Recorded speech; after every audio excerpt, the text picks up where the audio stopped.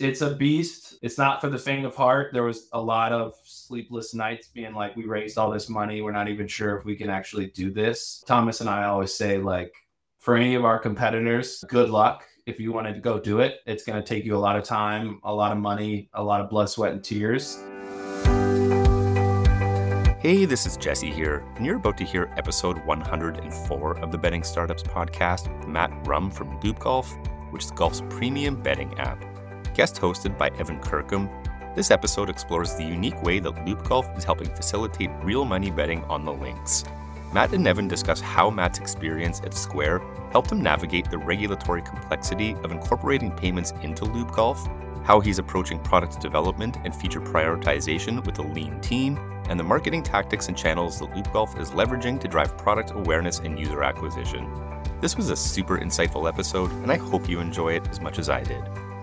The Betting Startups podcast is presented by Optimove, the #1 CRM marketing solution for the iGaming market. 4 out of the top 5 US operators personalize player experiences with Optimove. Learn more about Optimove by requesting a demo at optimove.com/bettingstartups. And if you like what you see, you'll get your first month free. All right, we are back with the Betting Startups podcast, and it's the final episode for the month of February, which means I'll be back on the microphone asking questions again starting next week. But for now, we're welcoming back another guest host for this episode, which is an entrepreneur I have a ton of respect for.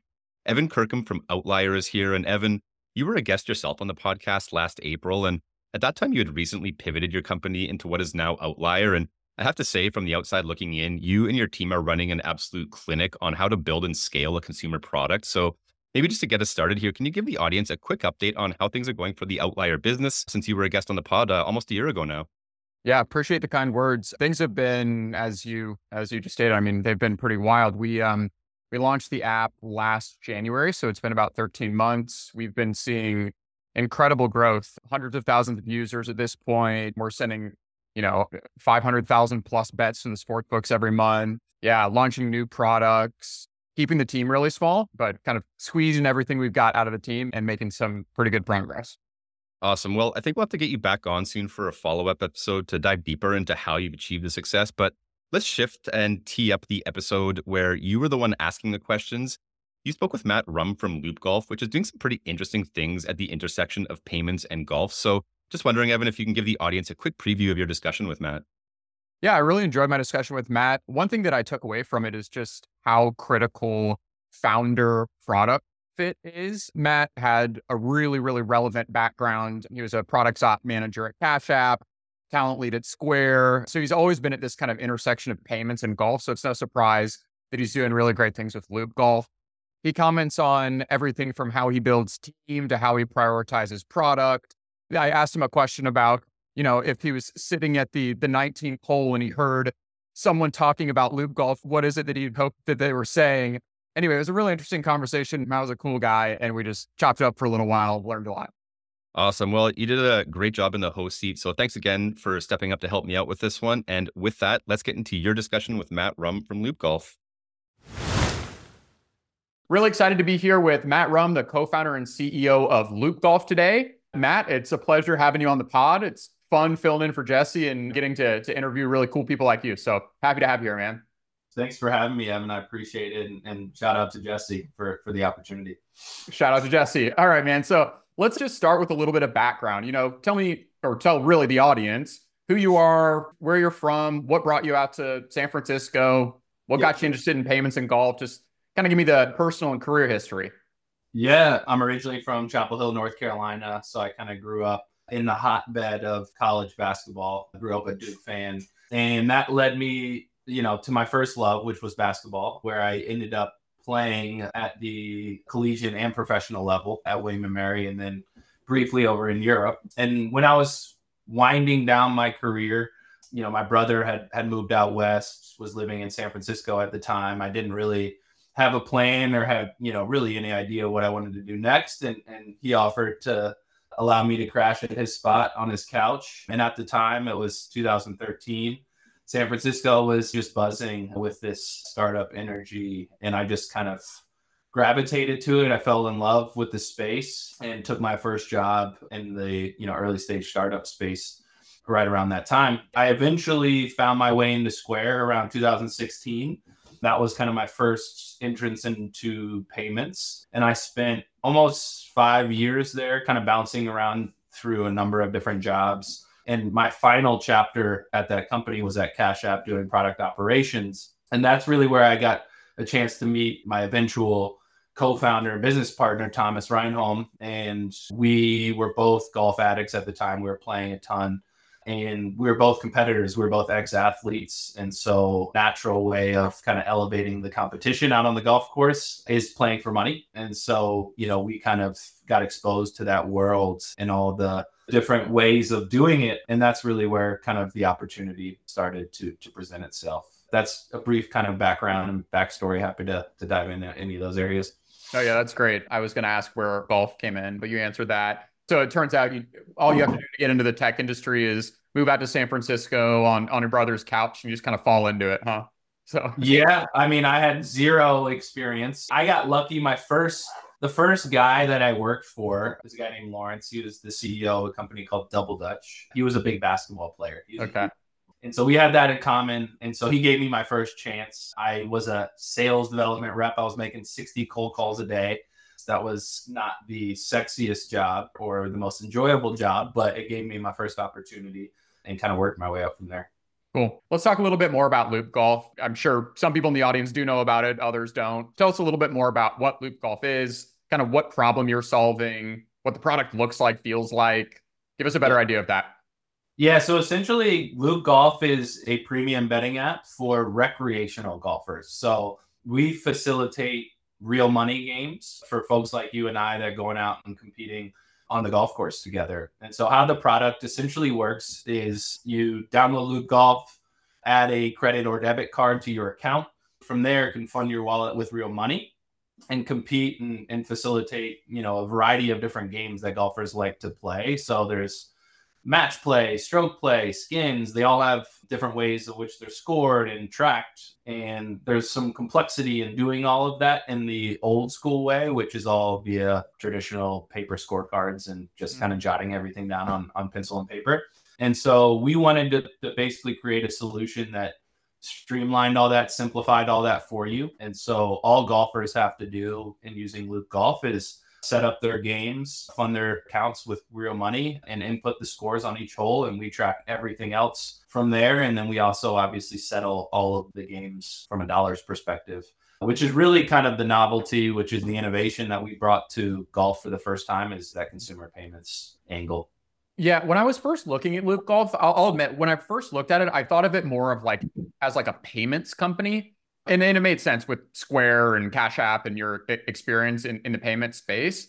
Sure. But the more I played around with it and the more I hear you talk about it, it almost seems more of a golf, mini games almost app, but undergirded by these really easy facilitated payments. How do you think about LoopGolf? Is it kind of a payments company with golf games built on top, or is it a golf games company with payments built on top? I think in the early days, we always thought of ourselves as a fintech, as a digital wallet. But as we've kind of gotten deeper and deeper into this journey, I think at the end of the day, what we've done is built a real money gaming product. And that's what our customers love about us, is the fact that they can compete for real money on our platform. And they know if they win, they'll get paid, which sounds really simple and sounds like it's not a huge problem, but believe it or not, a common pain point for a lot of golfers that are competitive is they'll often play for money, but then there's no real way of holding people accountable to settle up. And that's often one of the biggest reasons why people start to use LoopGolf, is that trust and that assurance that, hey, we've agreed to play for this amount of money. If I win, I want to make sure that it's all settled and there's no awkwardness there. So that's kind of what we built the foundation of the selling points around. Got it. So it sounds like maybe the original pain point was payment facilitation, really just holding your buddy accountable when you beat him in golf to actually get you paid.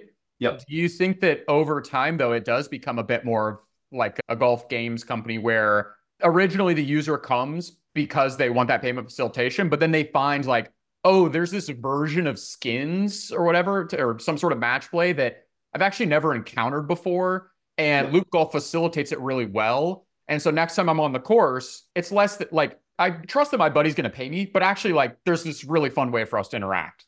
100%. Yeah, I mean, there's the simplicity. All these games can get very complex, right? And they can honestly take away from the experience because there's so much nuance, there's so much to track, at least in the historical sense. And so we kind of take all of that burden off of the players. And so that's definitely kind of the secondary reason why people stick around is like, hey, like this is super straightforward, super simple. I love Loop Golf because of that. And then to answer your question, I think like, yeah, there is a social component too, right? Like this is another way where buddies can connect and obviously compete. And we've launched features where you can start a game on Loop Golf and your friends who aren't with you can participate by, live betting against you around in That's your cool. score. So like, people from all over the country now are sharing in this experience where that wasn't possible before. And so we're super excited about continuing to build out that social network. That's somewhat lacking right now in golf. And it is a very social game. That's why country clubs exist, right? So, we're excited to lean, more and more into that side of things. Yeah. Okay. That's very cool. Shifting gears a little bit here. And frankly, this question kind of rose out of your role as talent lead at Square. Got some questions or some questions and honestly, probably thoughts even around team building and team dynamics. So three main questions here, and I'll just kind of rattle them off and you can decide which order you want to take them in and which ones you want to ignore, whatever.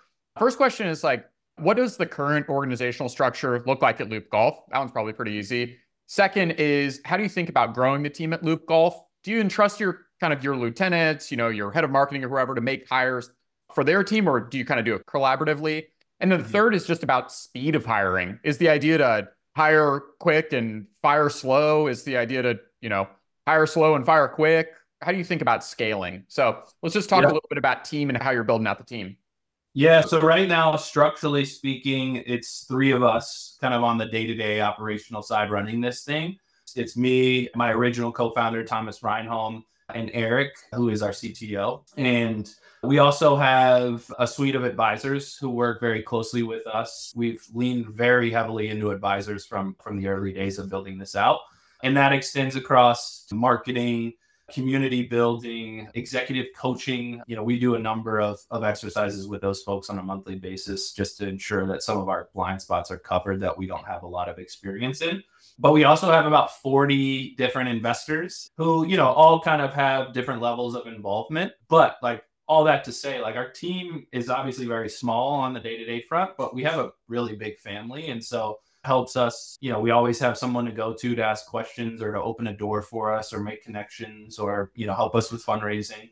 We've really been very thoughtful and methodical about growing this thing slowly in the right way and bringing the right people in. I hope and I believe that will pay off in the long run. In terms of hiring, that's something that I have a lot of experience from my days working in the tech industry. And really, what we try to look for is people that are highly skilled, highly experienced in what they do, highly trustworthy. And we believe with those kind of three, main areas of focus, you can't go wrong on the hiring front. But we don't hire quickly and we don't fire quickly either. We take our time, we do our homework, we do our diligence, we talk to a lot of different people. And we really kind of start within our networks and our networks. We really trust referrals and prioritize those people first. And in terms of how we will look to scale this thing, like I think the old Silicon Valley was all about grow at all costs and scale. I think kind of that's the old mindset to a certain degree. Nowadays, I think it's a little bit more of a balanced approach, a little bit more of a sustainable approach to growing. And I think that's more in line with kind of how we naturally have looked to build this thing out. We believe that quality takes time and, we don't want to rush this thing. We're in this for the long run. We're not looking to just pump this thing up as quickly as we can and pull the ripcord and dip out. So we want to make sure that we're doing everything the right way across the board, whether that's building the community, building the products, hiring. We want to ensure that we're taking our time and, doing it right. Yeah, I think that makes a lot of sense. And frankly, this is your interview, not my interview, but that's actually the exact same way we're thinking about it at Outlier. So it's cool to hear that. The Blitz scaling Silicon Valley is sort of sunsetting. So I'm happy you're thinking about it that way. That makes a lot of sense. We'll talk about 2024 goals closer to the end of the interview, but just on the hiring piece, if you did expand the team from 3 to, let's say, 5 or 7 or 10 or whatever, is there a specific department, if you will, that you think is most important to scale up first? And if so, which one? We are leaning very heavily on Eric, our CTO. He is incredible at what he does. We wouldn't be here without him, but we'd eventually like to give him some help. Yep. Obviously, that we want to do to continue building out this product experience. And we're very much in the early days, and we lean on him as well as a gentleman by the name of Michael Sarzinski, who's one of our original co-founders, but just part-time does development work for us. And so eventually we would like to help build a team around those folks and give them some additional support and resources. But the other untapped area of our business that, to be honest with you, like we don't have anybody really experienced where we could greatly benefit from is the marketing side. So we've, I think, done a really good job building the brand and done some brand marketing initiatives. But like in terms of growth marketing or paid marketing, like we haven't even scratched that side of the business yet. And I think that's an exciting opportunity for us once we can bring somebody in that can own that side of the business for us. So those two areas between growing our dev team and growing our marketing will probably take priority and precedent. Makes sense. And I can represent to the audience here. The brand is very clean. It looks awesome. I love all the visuals. You guys are killing it with video. Looks great.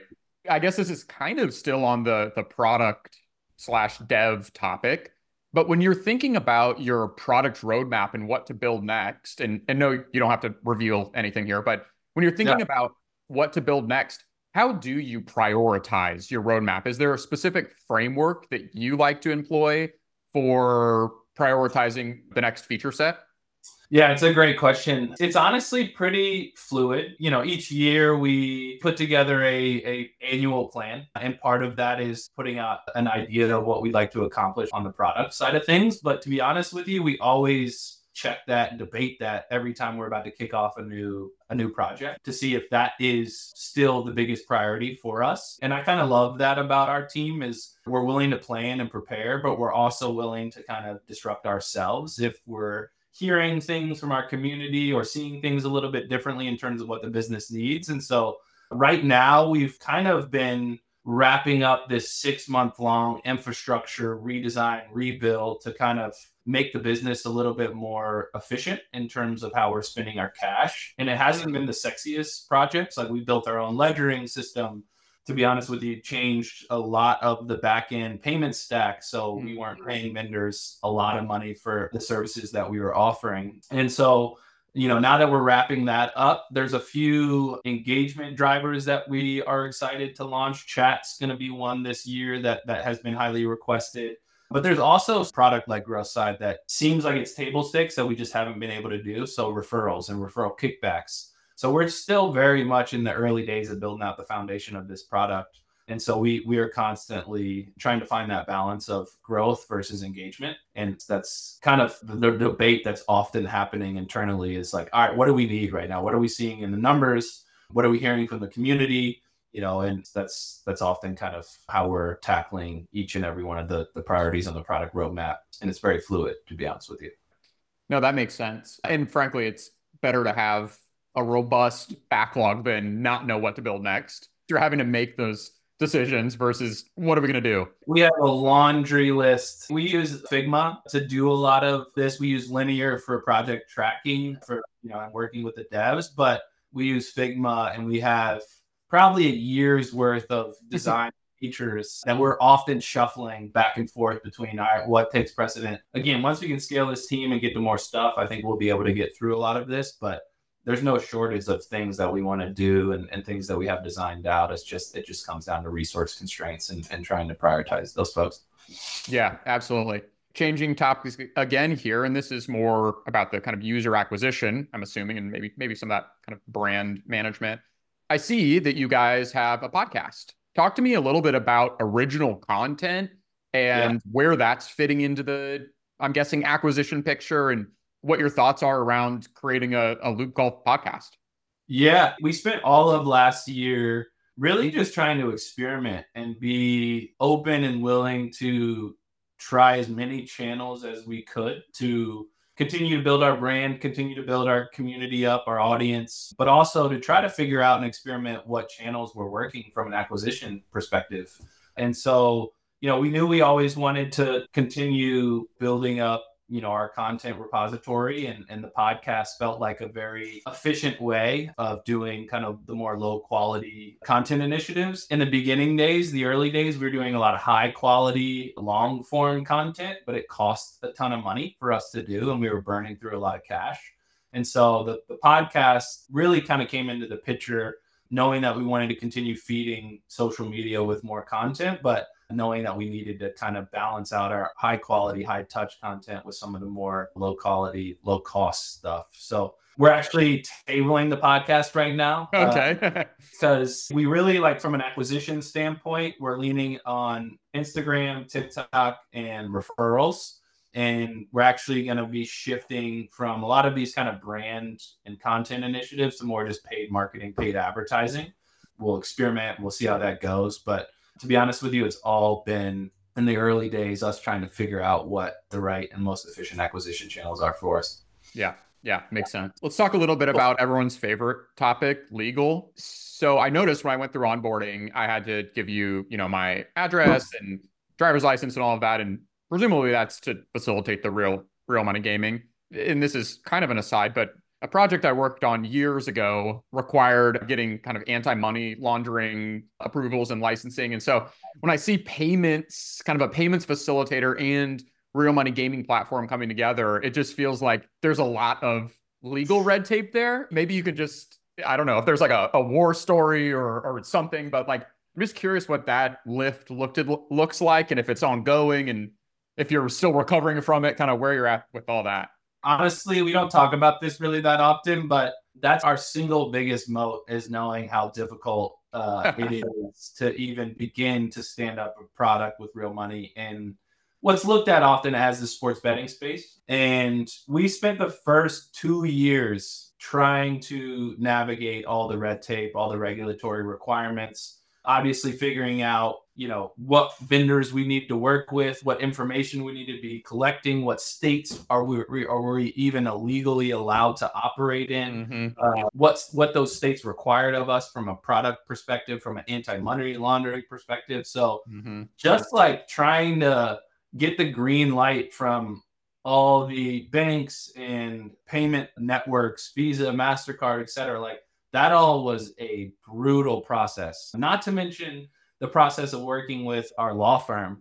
We ran up a bill that was well beyond what we had ever set out to spend. And we almost didn't start LoopGolf because we almost ran out of money before we even got it started, just to try to get the legal letter of opinion that you needed a law firm to start shopping this business around to all the different payment providers. So it's a beast. It's not for the faint of heart. There was a lot of sleepless nights being like, we raised all this money, we're not even sure if we can actually do this. Thomas and I always say, like, for any of our competitors, good luck. If you wanted to go do it, it's going to take you a lot of time, a lot of money, a lot of blood, sweat, and tears. And at the end of the day, we're glad that we did it, but we had no idea what we were getting ourselves into. And, not to mention, like, once you stand up that product, then you're constantly battling fraud. So the battle's not over, right? Like, payments is a beast. And there's always bad actors trying to come in and find vulnerabilities within your platform. And so we're constantly fighting an uphill battle with fraudsters. So it's a beast. But I think we have a 2-3 year head start on anybody that's trying to come in and compete. So we look at that as money well spent, time well served. We hope that, creates a really nice competitive advantage for us in the long run. Yeah, I love that idea of framing legal as a moat. I think that makes a lot of sense. This is a maxim that everyone's heard, but ideating is easy, executing is hard. Part of that executing is dotting the I's and crossing the T's of legal. And it sounds like you guys really went to great lengths to make that happen. A lot of our competitors trying to take the shortcut, and I understand why. Like, we considered it for a little while. It's a lot more of a streamlined approach, which is essentially tapping into Venmo's API.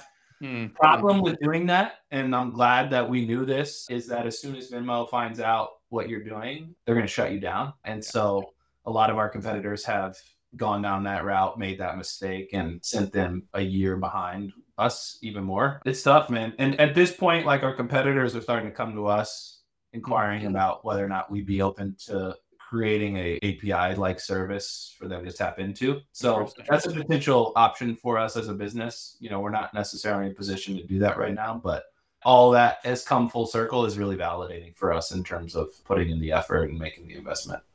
Yeah, makes sense. Sounds like, you guys definitely did it the right way and are getting better sleep than your competitors. Just a few more questions here as we run out of time. One is about onboarding, and this is more of a kind of philosophical question about how you think about onboarding onto an iOS app. So I'm not entirely sure how to ask this, but I guess I'll just present the two camps of thought here and then get your take on kind of which camp you're in. So there are two camps of thinking for onboarding. One is, let's make onboarding super, super easy so I can get you to the features as fast as possible so that you see the value of the app. That's camp one.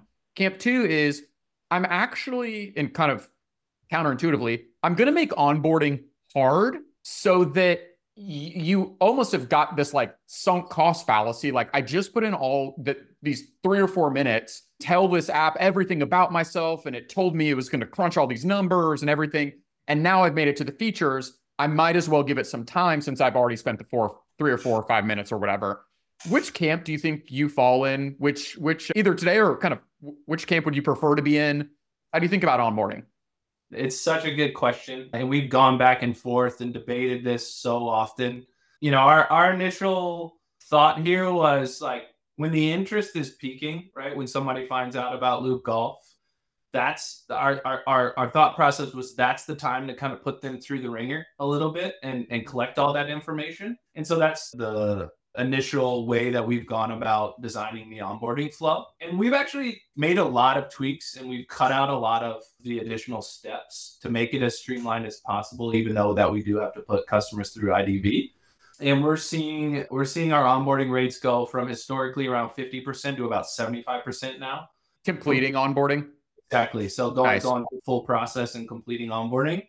Now there's a separate camp here in that's like, we need the ability to skip IDV so that people can see the app and get into games quicker. Let's say, we have what we call a first tee problem, which is somebody in the group has LoopGolf, wants to use LoopGolf, but their 3 other buddies don't have it, but they share it with them. The problem is our onboarding takes too long for them to get set up on that first tee box, accept the game, and get going.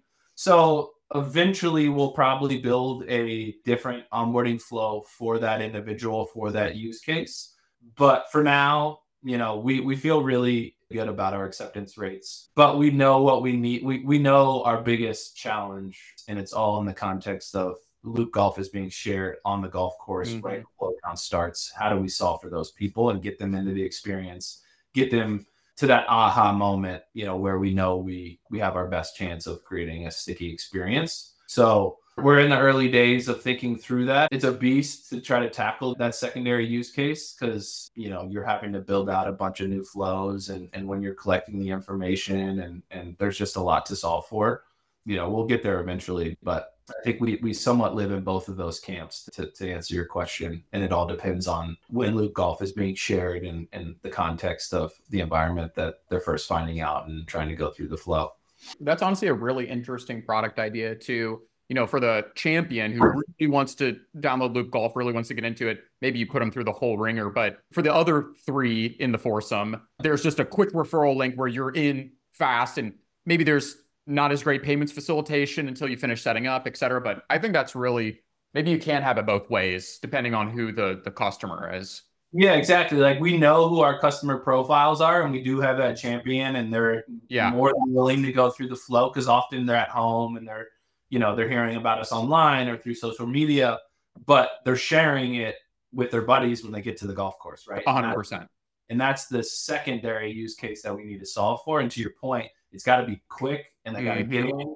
And then after the round's over, they have time to input all that information and collect their payments, right? They're incentivized to do that. It's very similar to the Cash App approach, which was, if I have Cash App, I can send you money, Evan, even if you don't have Cash App, but you need to go through the onboarding flow of Cash App to receive that $20. To cash it out. Oh, that's smart. We're kind of taking a page out of their book as in terms of how we'll eventually design out that secondary use case there. Got it. Okay, one more question before we get into kind of the wrapping questions. So last question I have here is kind of silly one, but I think it might be an important one to learn kind of how you feel about Loop Golf. But let's say you're sitting in the clubhouse and some guys just finished their round and they come in and you overhear them. And this is like the founder's dream. You overhear them talking about Loop Golf. What is it that you hope they're saying about Loop Golf?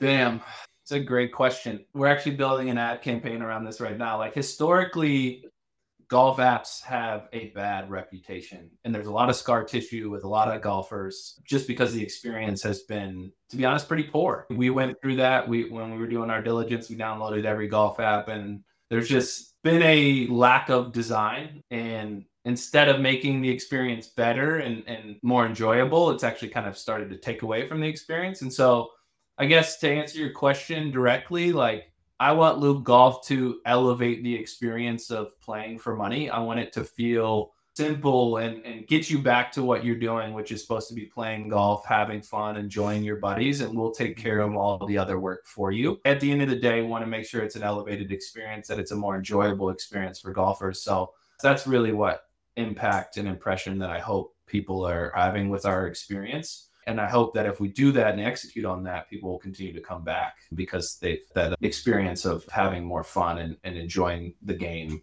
in a different light, in a more competitive light. So that's probably what I hope to hear eventually. And I have thought about that, like the first time that I overhear somebody talking about the app, hoping that it's positive. Yeah. Either way, it's a wild experience. It's happened to me a few times and it's just like blows my mind. It's very cool. Kind of a proud moment for sure. Yeah, for sure. Okay. What did I miss? Is there anything that you wanted to add to the conversation that, I wasn't able to touch on or anything you wanted to add?